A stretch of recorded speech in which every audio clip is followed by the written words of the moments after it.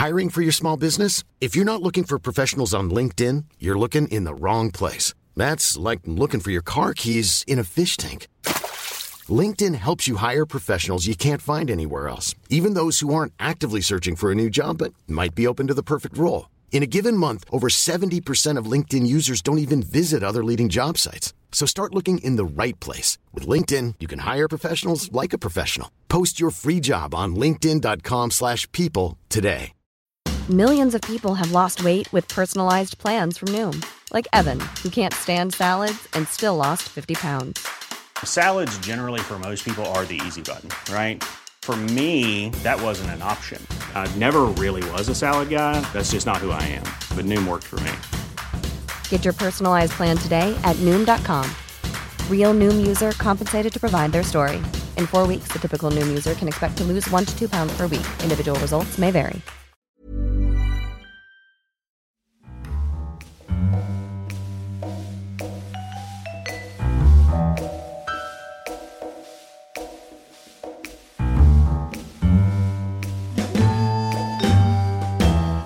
Hello and welcome to another episode of the Curzon Film podcast.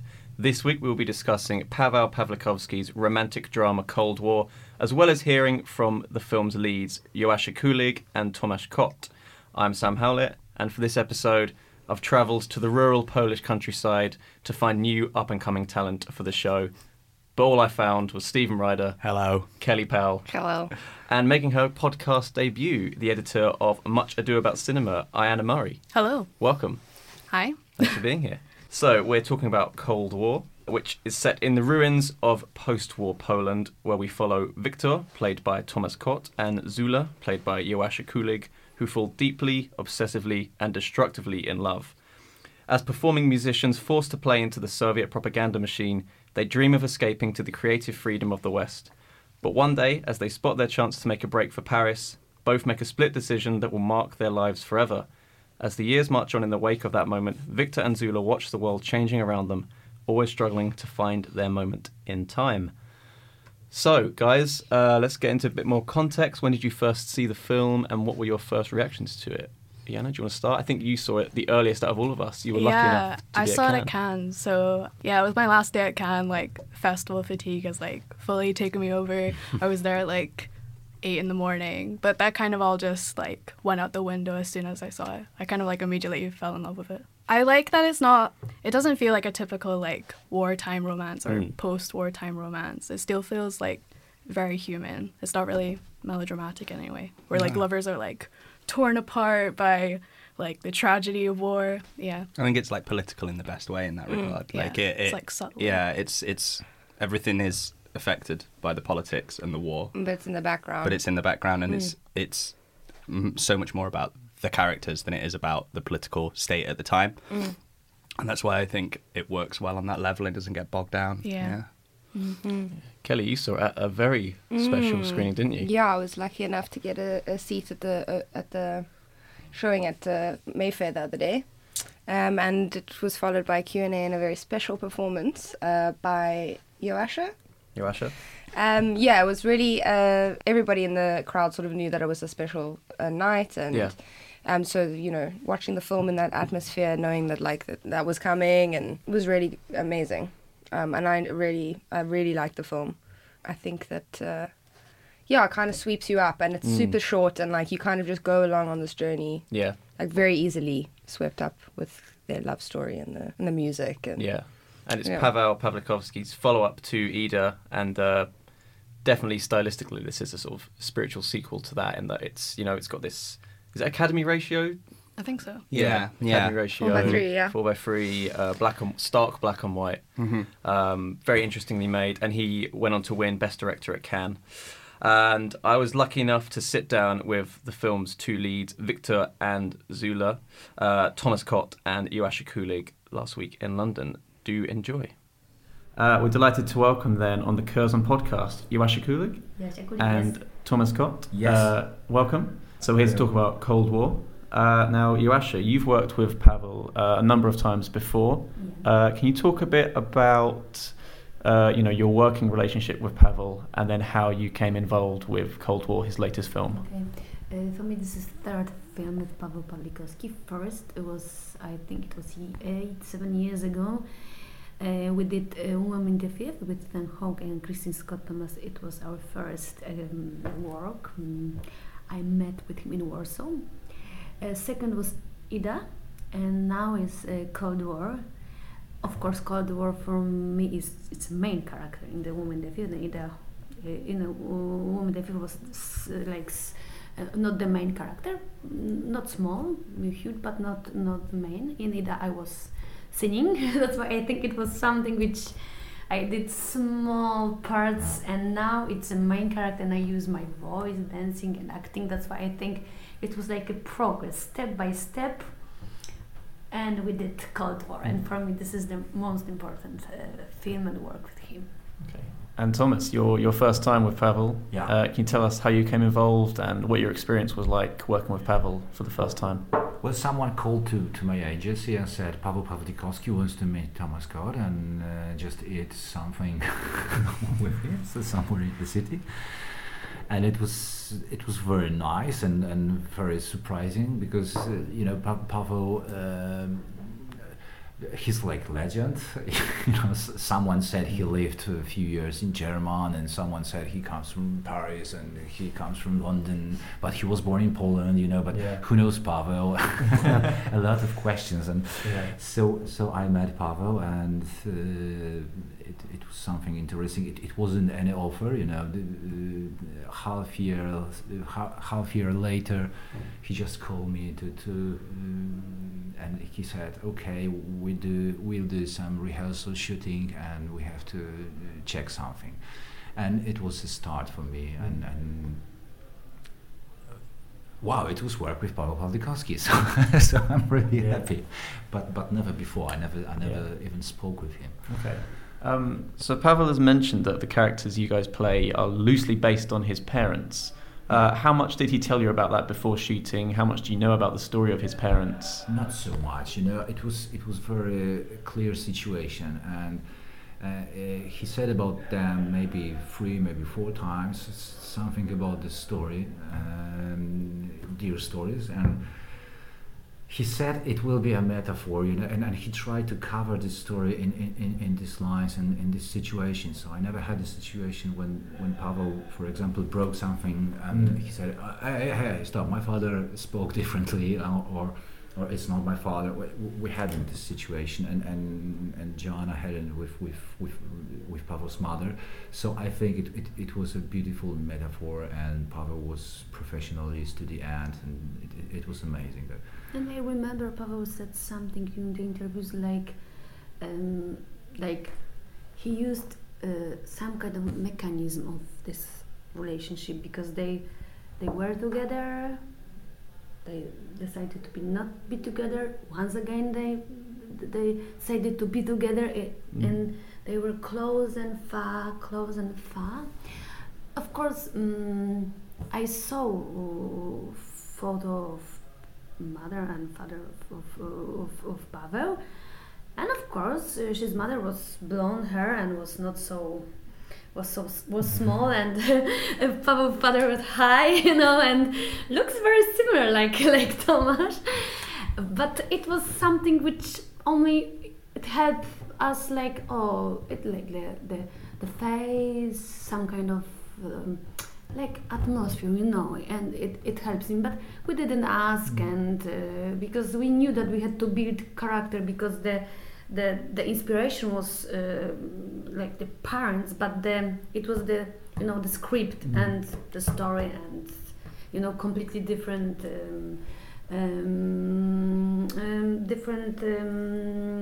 situation than in the real life.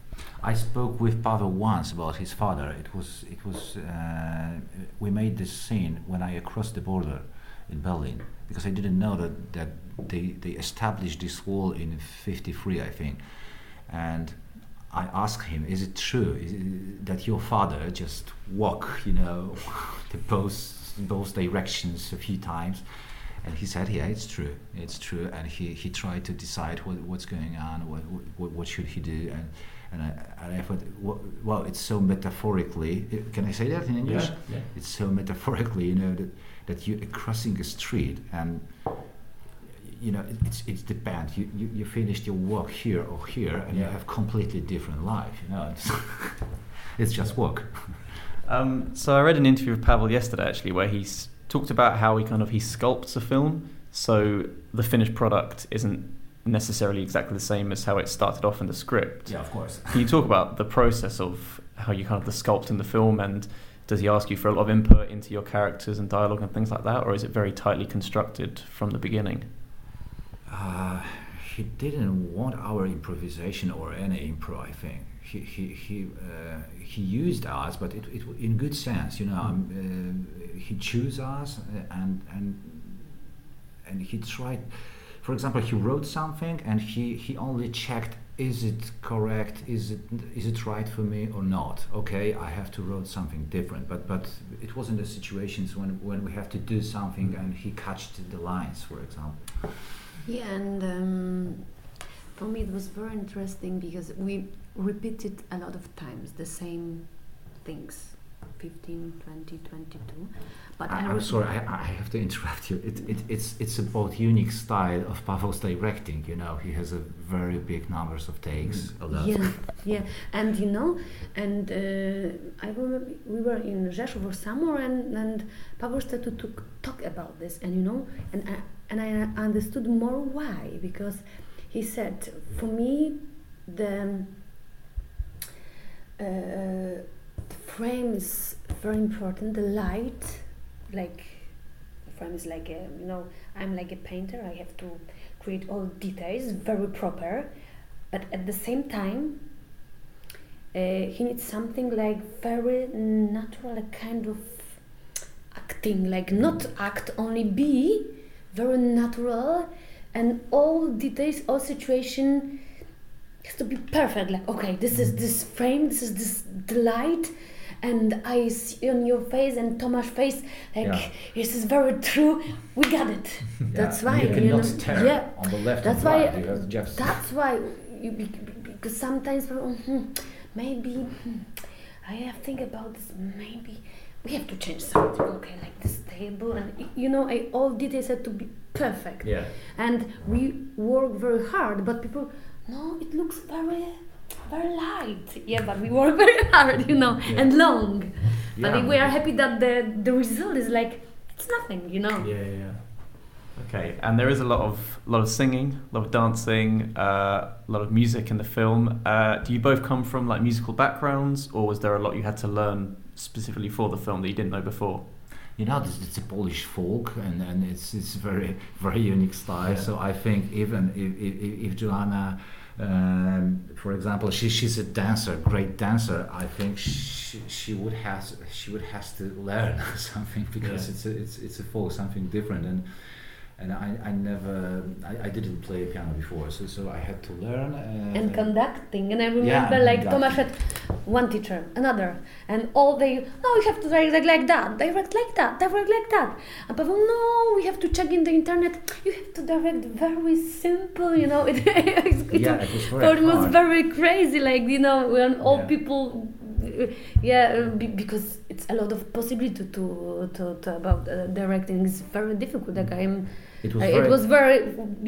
When I saw Tomasz, oh my God, I finished 8 years of music school, and that conducting is very difficult situation for me, but Tomasz did all stuff. Yeah, I remember this moment from Cannes, and we were on the red carpet, on the stairs, and it was something beautiful for everyone, and suddenly started this music from the movie, and I said to Pavel, "Oh, Jesus Christ, Pavel, I could conduct this even now," because you remember this thing. And but about me, I finished primary school piano, and secondary classical kind of singing. That's why for me, music and singing, it was simple, but dancing was because I never learned ballet and choreography. That's why for me it was hard work.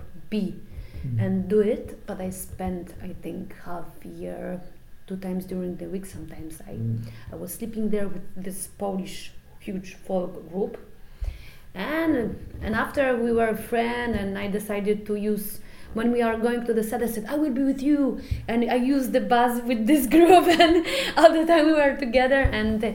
And I was so proud because I was so scared. Oh my God, they were dancing very proper, and I have to be with this group. But you know, when you you are not good with about choreography, sometimes people can say, oh, she's, I think, not professional dancer. And after the film, audience said, you are great. You are like Mazurek, like Mazowsze, real Mazowsze.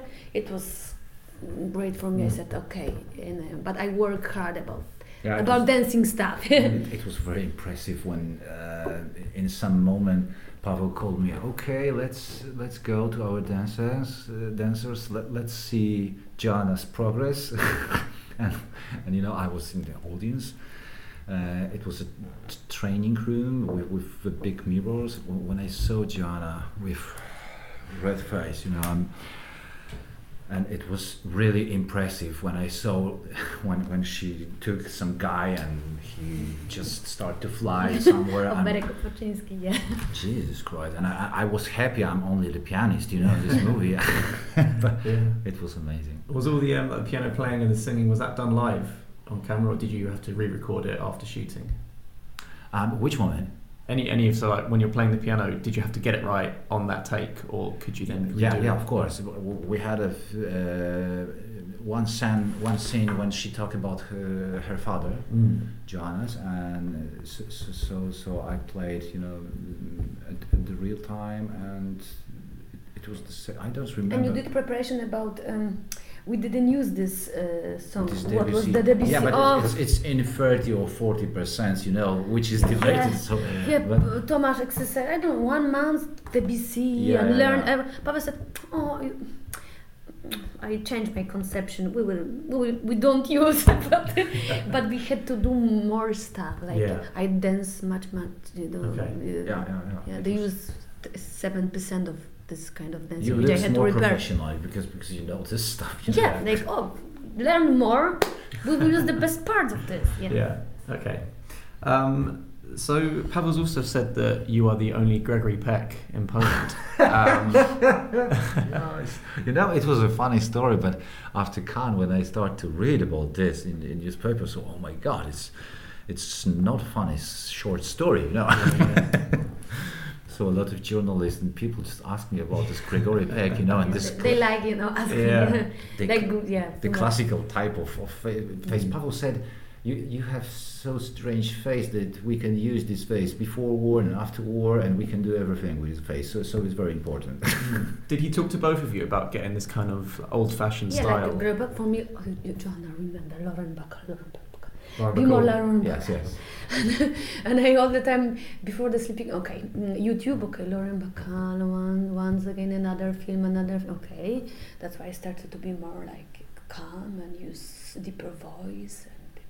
When I was too strong and when I used too much power, Pavel always, Joanna, okay, I remember Lauren Bacall, and I walk and I was more like, you know, like she. Yeah. It helped us. It was our key for be more calm and more, you know, sexy and something like this. It was the most difficult, you know, because when you have everything in every detail, you know everything what you have to do. You cannot turn your head to the right direction or the left, you know, because the lights, because everything. And now when we you know finished everything and everything is established, now be relaxed. Do it something. Yeah. I remember there's like Lauren Bacall. Yeah, but I can't. I remember the scene when Tomasz you play the piano, like this is the scene with ta scena z wampirami, jak to się nazywa? Yeah, with the movie, so I made with Cedric Kahn scene in the studio and when I made the music. And I used my hand like hello, and it was like do it something, and I did this, and he used this because this is like another part. Okay, hello. We have different kind of part of our living, you know. Okay. So the film premiered at Cannes. Can you talk about your experience at Cannes with the film got this. I've heard it's an 18-minute standing ovation. Yeah. And the film won Best Director. Can you talk about that whole experience of Cannes this year? Yeah, it was something amazing. It's the first time in my life, and I never saw this kind of level, and I expect just I didn't expect so many things. Just take this experience because it's unique, and we of course we afraid how the people from the West world can read this movie, or maybe it won't be obvious for them some things, and it was one big question. Is it this story is for everyone, or is it for us? And when the applause start beginning, and I saw the people from the crew. And they were surprised too. So I thought, oh my God, we have something new situation here. I think this movie is very, very good for all these people, and I never saw so big audience, in the cinemas, and I couldn't catch all the people.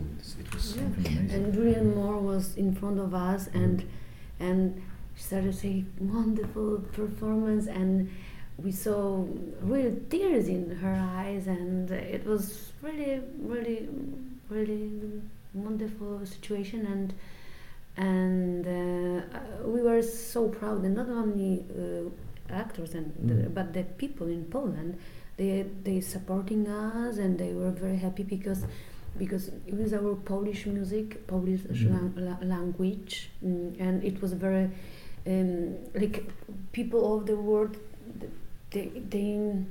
They are in this story, and they completely understand. They feel this, and this is very, very important for us, because it's such a huge and wonderful promotion for our country and for our language and for us, and yeah, I remember when we walked on the red carpet and the Polish music, and after was jazz, and it was something very wonderful for us, I had one thought during this applause, and I thought, oh my God, Paweł, you are the great director, because you made a Polish movie in Polish language, about Polish folk. And in the strange from Chinese, from Japan, they love this, and everyone understands this. So, oh my God, it's really a good job. Yeah. Well, congratulations on the film, and thank you for your time, Josh Kulig and Tomasz Kot. Thank you very much. Cheers.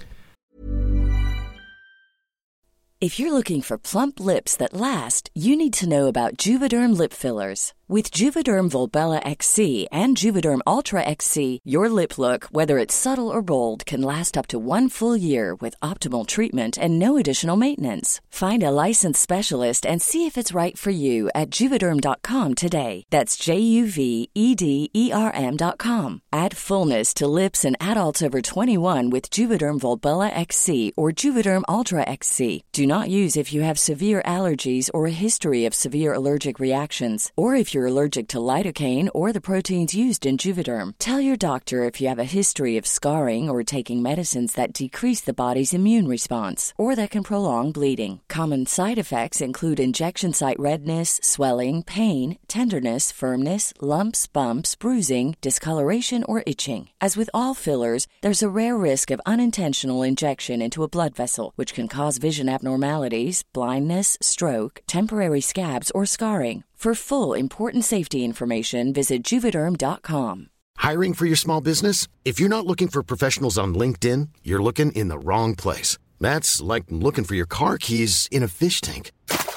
LinkedIn helps you hire professionals you can't find anywhere else, even those who aren't actively searching for a new job but might be open to the perfect role. In a given month, over 70% of LinkedIn users don't even visit other leading job sites. So start looking in the right place. With LinkedIn, you can hire professionals like a professional. Post your free job on linkedin.com/people today. Okay, so let's talk about what I mentioned just before the interview then, the black and white and the Academy ratio. Because I think that makes the film look and feel very old-fashioned, but for me it didn't feel nostalgic. It didn't feel kind of stuffy. What did you make of how that sort of formal choice affected the film? Well, I think it's for me. It takes all of the things that I loved about Ida, because Ida was a film that I liked but didn't love, and it takes all of the sharpness and the kind of artistic merit that Ida had, and for me, it adds an amazing story to that. Not that Ida wasn't; it just didn't connect with me on the same kind of level as Cold War does. Like from the start, these two characters. It's this strange paradox of them being quite emotionally distant from the audience and not giving much away, but at the same time being incredibly empathetic. So this kind of sharp black and white. I'm not sure of the cinematographer's name. I haven't got it in front of me, but it is Lukáš Zal. So Lukáš Zal's cinematography, who he worked on Ida as well, I think, with Pavel, is so refined and so in focus that it's difficult to take your kind of eyes away from the screen. It's something that I think is really important to see on a big screen if you can as well, because the images are so, even though it is kind of Academy ratio, the images are just so overwhelming at times. And yeah, I think it's a very clear kind of movement forward for Pawlikowski after Ida, and I really hope he continues shooting in black and white, to be honest. I love seeing it like this. Yeah.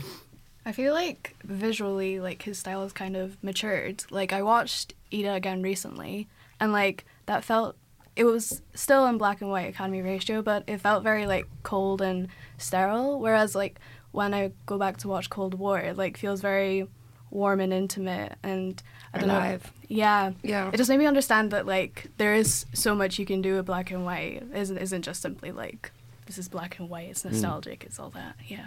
It's interesting because at the Q&A, the producer was there as well, and she was saying that they actually wanted to shoot it in color before, and that he didn't want this to be perceived as any kind of sequel to Ida.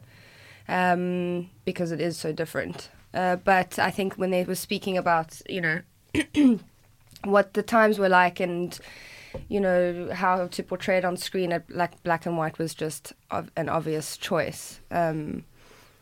So it's interesting that he didn't want that from the beginning, but I think it adds so much more to the film. I don't know if it would have worked as well in color, I don't think. Yeah, I agree. Yeah, there's something about the black and white. I mean, I think Nick James mentioned it in his Sight and Sound review of a photographer called, a French photographer called Brassai, who made a book called, of photos called Paris by Night. And my favourite section of this film is when they meet back again in Paris and they take the boat trip, which really sticks out for me as like the high point of the film for me, and you see the light going across the bank of the river, and it catches kind of two people kissing on a park bench, and for a moment it's not their story anymore, and I think it's this lovely kind of romantic moment that doesn't involve them for once, and they feel a kind of weight off their shoulders. And this book, Paris by Night, if anyone gets to check it out, is the photos in it are so similar to the kind of work that if you see the kind of work that he's done on this film. And I think it really is, there's something about it. You're right, it's not nostalgic. Yeah. It's more, it feels more like historical, to be honest. Yeah, it feels like a genuine, like going back in time and being in the moment instead of looking at it through a romantic lens, which I think is really impressive kind of work. Yeah, and I think the black and white adds to the fact that the film is so short as well, that it has, everything's very sort of stripped back, stripped down to its bare bones. It only shows you what you need. And I think that adds to what I think is one of the film's great strengths, is the way it portrays the passing of time. Because we spoke about this a bit on the Guardians podcast we did a few weeks ago, didn't we, about how the passing of time is done really well. But here I think, it doesn't tell you any years. It doesn't say 5 years later, 10 years later. It just... It does give you years as it goes through. Yeah, it does, yeah. It like says 90. Yeah. It says when... the difference between this and The Guardians is that The Guardians is a 2-hour, 20-minute long film that goes over 3 years, whereas this is an 85-minute film that spans about 15 years. Yeah, 15, 20, Yeah, and I think, that's kind of what's so great about cinema, is that you can do that, and the difference between the two films is so huge. Like you said, with The Guardians, you kind of have to sit in it and let it kind of wash over you in a way, and you have to kind of envelop you. Whereas this just drag you along just so quickly. And as soon as you're ready to kind of try and figure out these characters, you're pulled like 3 years into the future, and all of a sudden everything's changed, and it's very like kind of off-putting in a way. It's funny because I think as the film sort of goes on, more it's almost like the editing gets, it gives you less and less about the characters, and like you kind of just have to figure it out. But I think that they stay the same kind of throughout. Like that their characters are who they are, and they're sort of because they're the central piece of the film, and they're the characters that you're following. I feel like because the editing's so elliptical and you kind of jumping around, that's a good way to like sort of pull you through the whole thing. Is like who these characters are all the way through, and you know what they're sort of about. I think it kind of like accentuates how brief their encounters are together over these like 15-20 years. It's all like every section ends with like this cut to black, and it's so sudden, and you realize like, oh yeah, they don't really get to spend that much time together, to be honest. That's very true. It's very true. And the length of each scene like really varies as well. I remember like one scene's like it's a 20-minute scene, and then the next scene it like abruptly cuts to black, and then the next scene will be 30 seconds or a minute, and then the next time it cuts to black and goes to another scene, it's 5 years later or something. And there's a fun to actually trying to figure out where we are now, like and who these people, like how things changed, and sometimes how the world's changed, and how the them. world has changed too. And you have these little signifiers, I think, throughout as well of like the political changes that are kind of in the background, kind of pushing their motivations around and stuff. But I think that there's a fun aspect to this jumping around in time that as an audience member, I haven't really I can't remember experiencing it on this kind of level before, where the film is so short yet the span of the film is so long. Like it's really bizarre to me. I didn't think it would work, but it does really, really well. And I'm trying to figure out like why Pawlikowski chose to show these moments, because obviously there are moments in between that he could have shown, but it feels like he's just torn them away, and he's left the moments that he thought were most important to this story. And I'm still trying to figure out why these moments are important to him. Well, I also feel like it's when they meet. It's like their meetings, like Joanna said. You're sort of seeing the moments where they are together, because they aren't together all the time. So I think that it's like glimpses of those sort of comings together and parting, and we still get to see the moment with him and is it a poet, his other girlfriend, the poet. Like Pawlikowski still chooses to show us that. And I think she has a really important line in the film as well that love. Time doesn't matter when you're in love. Which I think is kind of time doesn't exist or something. Time doesn't exist when you're in love, which I think is the thesis of the film, really, right? Like, definitely. Yeah, for sure. So, what do you think about them as a couple then, as an on-screen couple? Like, how's their chemistry together? How do they interact with each other?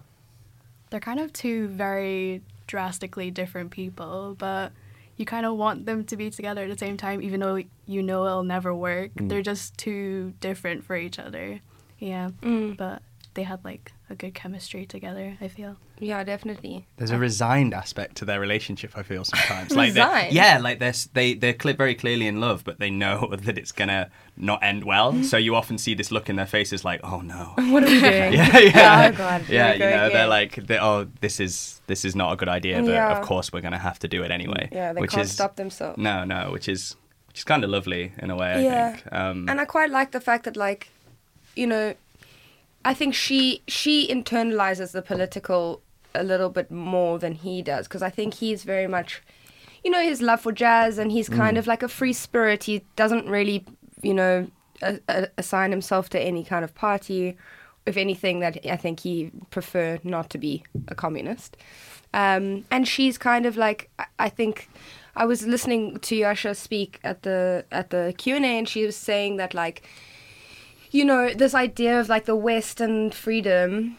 Well, I think this is what you were saying, but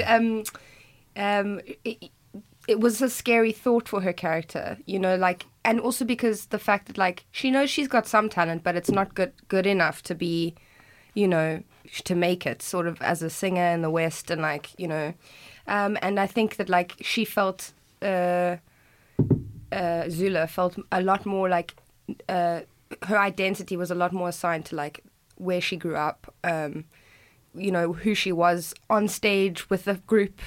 You know, she knew her place and she had a role to play, and she was. It was interesting to watch how throughout the film, like she was always sort of walking that line between like knowing who she was in her country and wanting to be with with him. I think she felt more content in that propaganda choir group thing. Yeah. She like knew she was the star, the center of attention, and then later on she has this kind of solo career and she's kind of forced to make music she doesn't really care about. There's a song that comes up frequently throughout, and then it starts changing languages, and you're like, she's kind of drifting away from her identity, I guess. Yeah. Is that the song that you saw her perform at Yeah. Mayfair? Yeah, no, it's she performed incredible. two, The one in the but trailer. that one, yeah, exactly. Yeah, it's beautiful. It's really like, I love it. Yeah, it's Yeah. great, isn't it? I think that, Joasha's performance is all about kind of those small, furtive kind of glances that she keeps on giving. Well, everyone in the film, really. That's her thing. Yeah. But she looks is a big thing in this film. Absolutely. The scene that sticks out for me is an absolutely beautiful scene is the one where he's leaning, where the three of them are like leaning against the mirror. And I do you know love what I it. mean? That Yeah. setup was amazing. Yeah, it looks incredible. Yeah. And the black and white works there as well amazingly in that you can't quite tell what the perspective is until people start moving. And then the camera kind of cuts to her across the room, like looking over at him And and she's smiling. been there in the frame the whole time that you've seen. Yeah. And Pawlikowski's so great at using these moments to kind of tell the audience what they need to know instead of spelling it out for them. Yeah. And just the fact that they've been staring at each other for the whole time during this conversation. I think that it seems to me as though there must have been quite a lot of rehearsal, because the looks that these two give each other are kind of very knowing, and they seem to be saying things to each other. There's it carries on into the scene towards the end of the film when they're in the bathroom together and they're just staring at each other and like they don't need to. Well, really say anything. that's their connection Yeah. throughout. You know, like their looks are like you know you don't. It's like you don't have to. There's nothing to be said. It's like you know what they're saying. Amour Yeah. fou, I think they call it, right?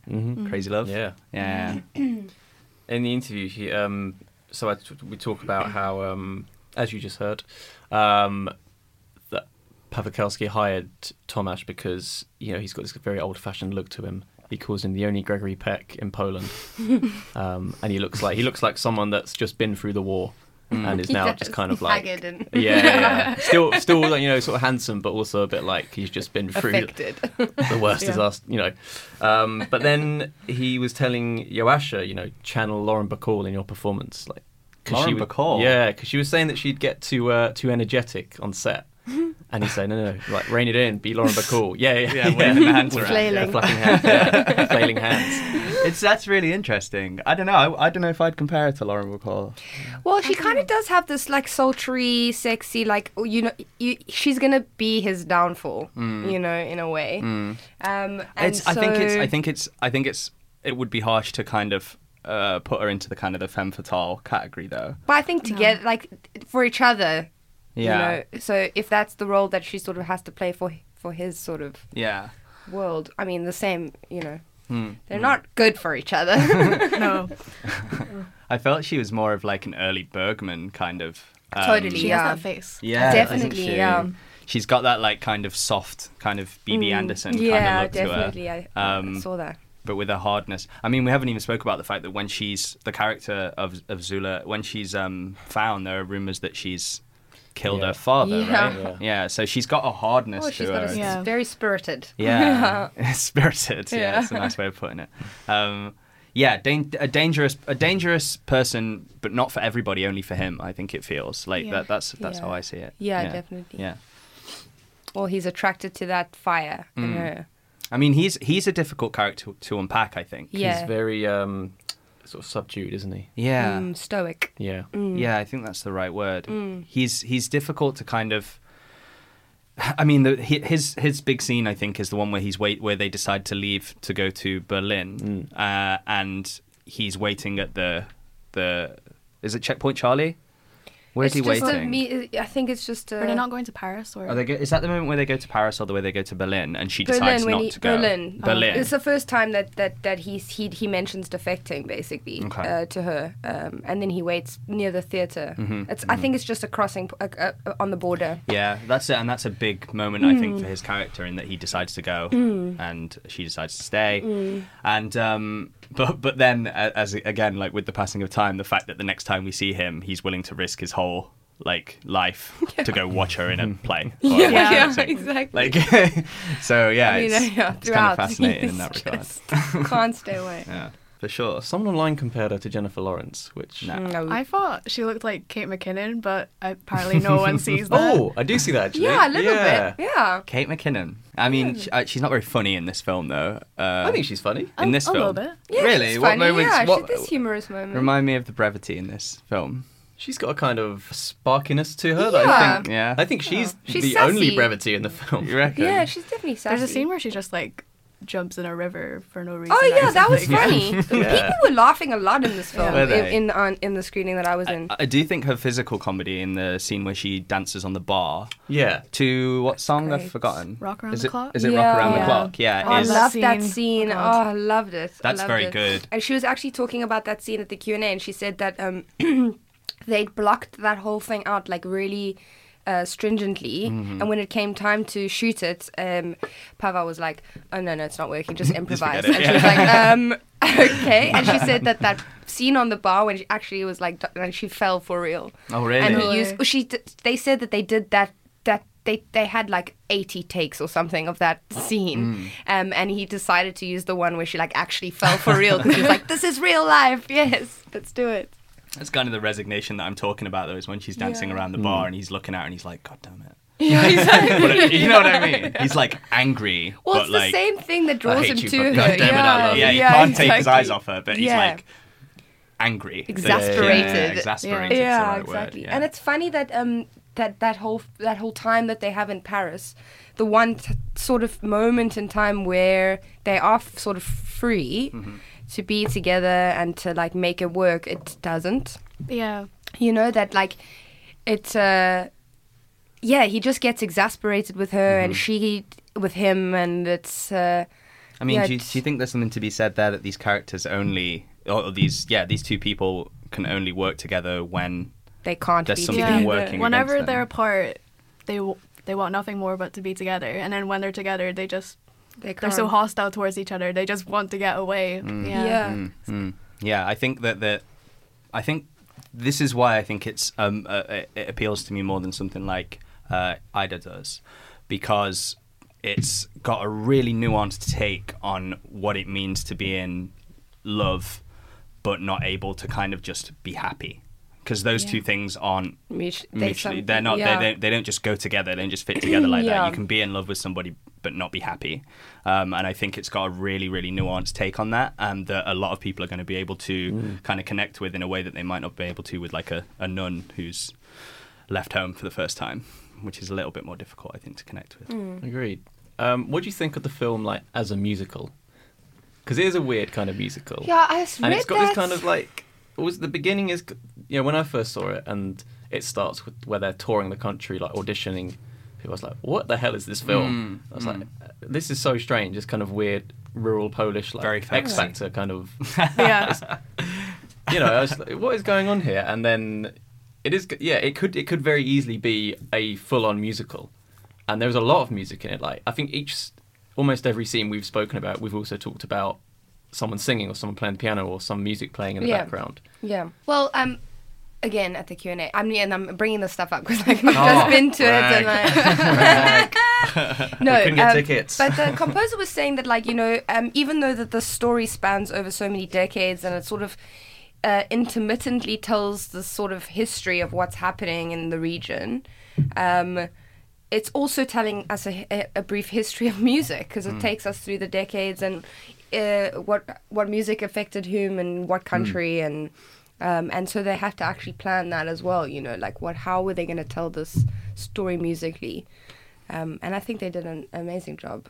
You sort of feel the differences, you know, when they're in the East and when they're in the West part of Europe, there you can tell.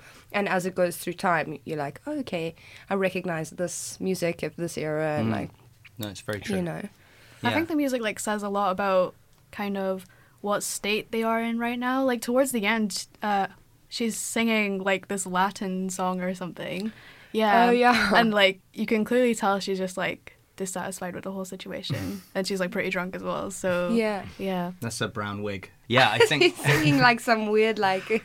Yeah, I barely recognized her in that scene. Actually. There's some like pretty dramatic hair transformations. There really is. Yeah. Bold choices. Yeah. I think I've had the same haircut for 15 years, so it doesn't change. The passing of time wouldn't work so well with it you, really would it? wouldn't. But no, I think the performances when they're singing these songs as well, or when they're dancing to these songs, are really important, because obviously when she's singing the Polish kind of ballad that you hear throughout, she's very kind of open emotionally, and like is staring just off camera, and you can kind of see exactly how she's feeling while she sings it. But then when something like Rock Around the Clock comes on, she's just lost and dancing and loses herself in it, and it all looks very kind of like wild and fractured. And I think that's exactly how the characters must feel as well at the same time, in that they're slowly losing their identity, or not losing it but having it taken away from them. They express themselves through music, I think, however that whatever form that might take. Like as you said, when she sings that song, she sings it a couple of times, and every time she sings it, that she's going through something different, and you can tell, you know, in the music. And with him as well, similarly, that like, you know, you can tell like how he's feeling through how he's playing. There's one moment where in Paris, I think, where he's at this jazz club, and he's, you know, playing with this band that he's played with before and stuff, and he kind of has a mental breakdown, and through the music, of course, I'd forgotten about that scene. Yeah, and he starts playing. Yeah, and he's just weeping, and like he's, you know, and I think the music is super reflective of like how they're feeling and what they're going through, and I think that's a smart, very clever way of like bringing us into their world. And Can anyone explain to me the scene right at the beginning of the film when she is talking to the other girl? What's happening in that scene? Because she seems to be using this girl in order to make herself look better. Oh yeah. I think like she's from the city or something, right? So she doesn't really have this grasp on folk music that everyone around her does. So she just like steals the song the other girls singing. I see. That's interesting. The fact that she's using the folk music in order to kind of build a career for herself. Well, she's not from the rural, the mountains, is she? She's lying about it. She's a city girl. Yeah. I think that's what intrigues him. To her character. Yeah, exactly. Yeah. Like, he knows that she's lying, but he wants to know. Why? We haven't spoken about the film's villain, Lech. Lecherous Lech. Yeah. Stephen, don't look at me like that. That was good. He's got a very putin-y look to him, hasn't he? He does. Oh, he's so gross. He's got an amazing face. Yes. Like a very hateable I imagine face. he was cast for the same reason that Tomasz was cast. He has an old-fashioned look, but definitely. in a very different way. Didn't you lean over to me in the screening, or am I imagining this, and say like, well, he's obviously not a good guy, is he? Because he does have just that face. Yeah, when he walks on screen, he's like, communist look about him. And I mean, he is commie. he is very villainesque. He's got like this. His whole point of being in the film is that he forces them to perform things that they don't want to perform, and in this kind of story that's the worst thing you could do, because you're taking away all of their agency, you're taking away all of their like tradition and history, and forcing them to perform propaganda songs, right? And that just for these people is the worst thing you could possibly do to them, right? I mean he's not a villain in like the sense that like he's outwardly trying to like, he's not malicious, I don't think. You know, I don't know. I think that he kind of a minute ago. He is lecherous. I mean, I'm talking about within the context of their sort of story. I think that he's kind of also just sort of going with the flow and like trying to get ahead, you know. Because in that meeting, when the I don't know who it is, the Minister of Culture or something, tells them that like to do the propaganda songs, and the woman is like, no, we're not going to do that. He's like, actually, we can do that for you. We'll do that for you. Don't worry about it. I think he's just strategic and he's like, looks for opportunities to sort of get ahead. I didn't see him as like the traditional villain in a sense. He wasn't really like acting selfishly. I think he was just like a slave to this society he was living in at the moment, I guess. Yeah. There is the one point though where he throws him out of the country because he's worried that That's true. You know, like that's the moment I think where he goes from this kind of true. where he goes from He kind of actively cog in true, the system to somebody who wants to keep these two people apart for his own benefit. Because he wants, exactly. I think that's the one moment that he has that's very villainous. That's actually true. I forgot about that. I take back what I said. He's sitting. He's sitting. yeah. I mean, that also is a brilliant scene where he's sitting in the middle of the theater just waiting for the end of a performance, and the looks, knowing that at the end of that performance he's not going to be able to speak to her. He's just going to be dragged away. Oh, he does. Yeah, he's not even. He doesn't even get to see the end. They take him away in the middle. Yeah, because she's still performing, and remember the seat is empty. She's looking at the seat, and he's not there anymore. She's still on stage. Heartbreaking. It's all it's the looks. Like the looks in this film are amazing. So much is told through looks, and it's kind of like watching. Somebody should do like a supercut black and white of like the whole Before series with Polish music in the background. And that's kind of what this film would be, you know what I mean? With a bit more, maybe a bit more of a tragic kind of tone to it. But it is like watching this entire relationship just expand over 15 years. It's a bizarre experience. It's very, very Linklatery, actually, now that I think about it. Like, this idea of time and how it changes people and what the audience gets to see compared to what they've actually lived is all. I mean, I wonder if there is a longer cut of this film. I really do. Like, that kind of fills in the gaps a little bit more, and whether it'd be any good. Yeah. Maybe. Yeah. I mean, he did. They did say that the narrative sort of changed as they went along shooting it. You know, the script that was in the beginning wasn't the movie that we got. Oh. In the end. That's really interesting. Yeah. So, Anna, you were at Cannes to see this. I was, yeah. What was it like, watching the film, for the first time with that audience, the Cannes audience, like the first time it's being shown and everything? Well, I was only there for like the last 3 days of Cannes. Yeah. So on the last day of Cannes, they play every movie that's in competition again. Okay. So like, I feel like everyone was aware of what they were getting into at this point. But I think it was still a pretty magical experience for me. Even though it was like 8 a.m. and I was completely like exhausted with the whole thing. Yeah. Because the audience reaction at Cannes can be quite temperamental, but this one was a resounding kind of positive one. I feel like everyone loved it. Yeah. Well, that's great. Yeah, they said something really nice in the interview about how they can't believe that this weird, really short black and white Polish film about Polish folk music is getting like universal praise. There's some people like they were looking around. There's people from like all different countries like standing up, loudly applauding. They're like, "Why? Did you watch it?" Like, I think it's a very it's a very Polish film. It's very Polish. Very Polish. It feels very Polish, yeah. But I think it's also like, I think it's just kind of art house enough for the Cannes crowd to kind of really connect to it.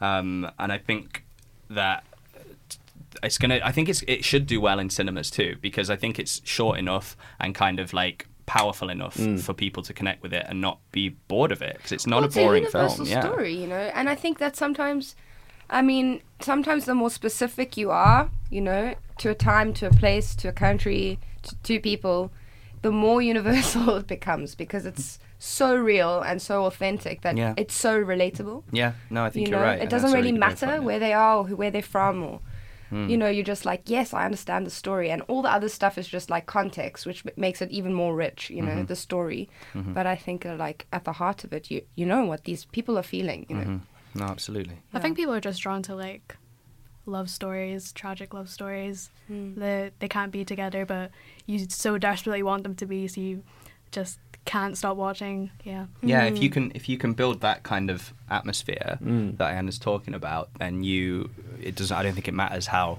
specialist or how specific it is, because you've already got the audience in the palm of your hand. You've already got them doing what you want them to do. So, yeah, for sure. And then the ending's a real, without going into too much detail, is a real kick in the gut.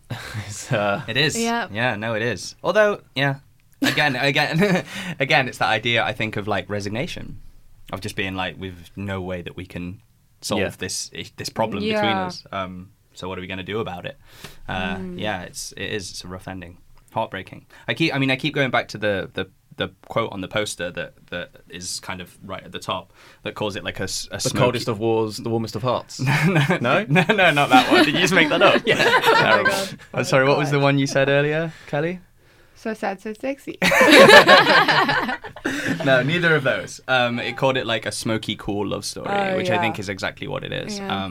But it like neglects to mention that it's also a very kind of pessimistic love story, I think. Which is strange because I think he based this on his parents. Yeah, that's a weird way to write this little love letter to your parents. Yeah, yeah, it really is, isn't it? Yeah. It really is. So Ida went on to win Best Foreign Language Film at the Oscars. Do you think Cold War could go all the way with that as well? Oh, I think it could. Yeah, I want it to so bad. Yeah. I doubt I've seen all the nominees that will come up yet, but I can't imagine anything will be quite as affecting as this. I feel Definitely. Like, Yeah. Like we said, It'll look, lap it up. with it being so universal, I think it's very likely that he could win his second Oscar with this one for sure. Yeah, so that is Cold War, which is out in cinemas now. Is also available on Curzon Home Cinema, Curzon On Demand. So do check that out on there as well if you can't make it to the cinema. And if you have any thoughts on Cold War or any recent releases, do let us know by emailing podcast@curzon.com for next week's show, or checking us out on Twitter where we are at Curzon Cinemas. Ayana, thank you so much for coming on today. Thank you. Thank you. It's goodbye from Ayana. Goodbye from Stephen. Bye. And goodbye from Kelly. Goodbye. Thank you for listening. We'll see you next week.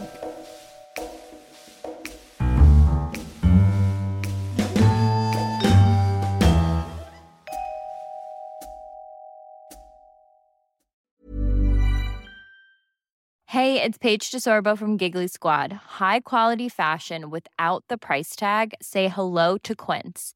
I'm snagging high-end essentials like cozy cashmere sweaters, sleek leather jackets, fine jewelry, and so much more. With Quince being 50 to 80% less than similar brands.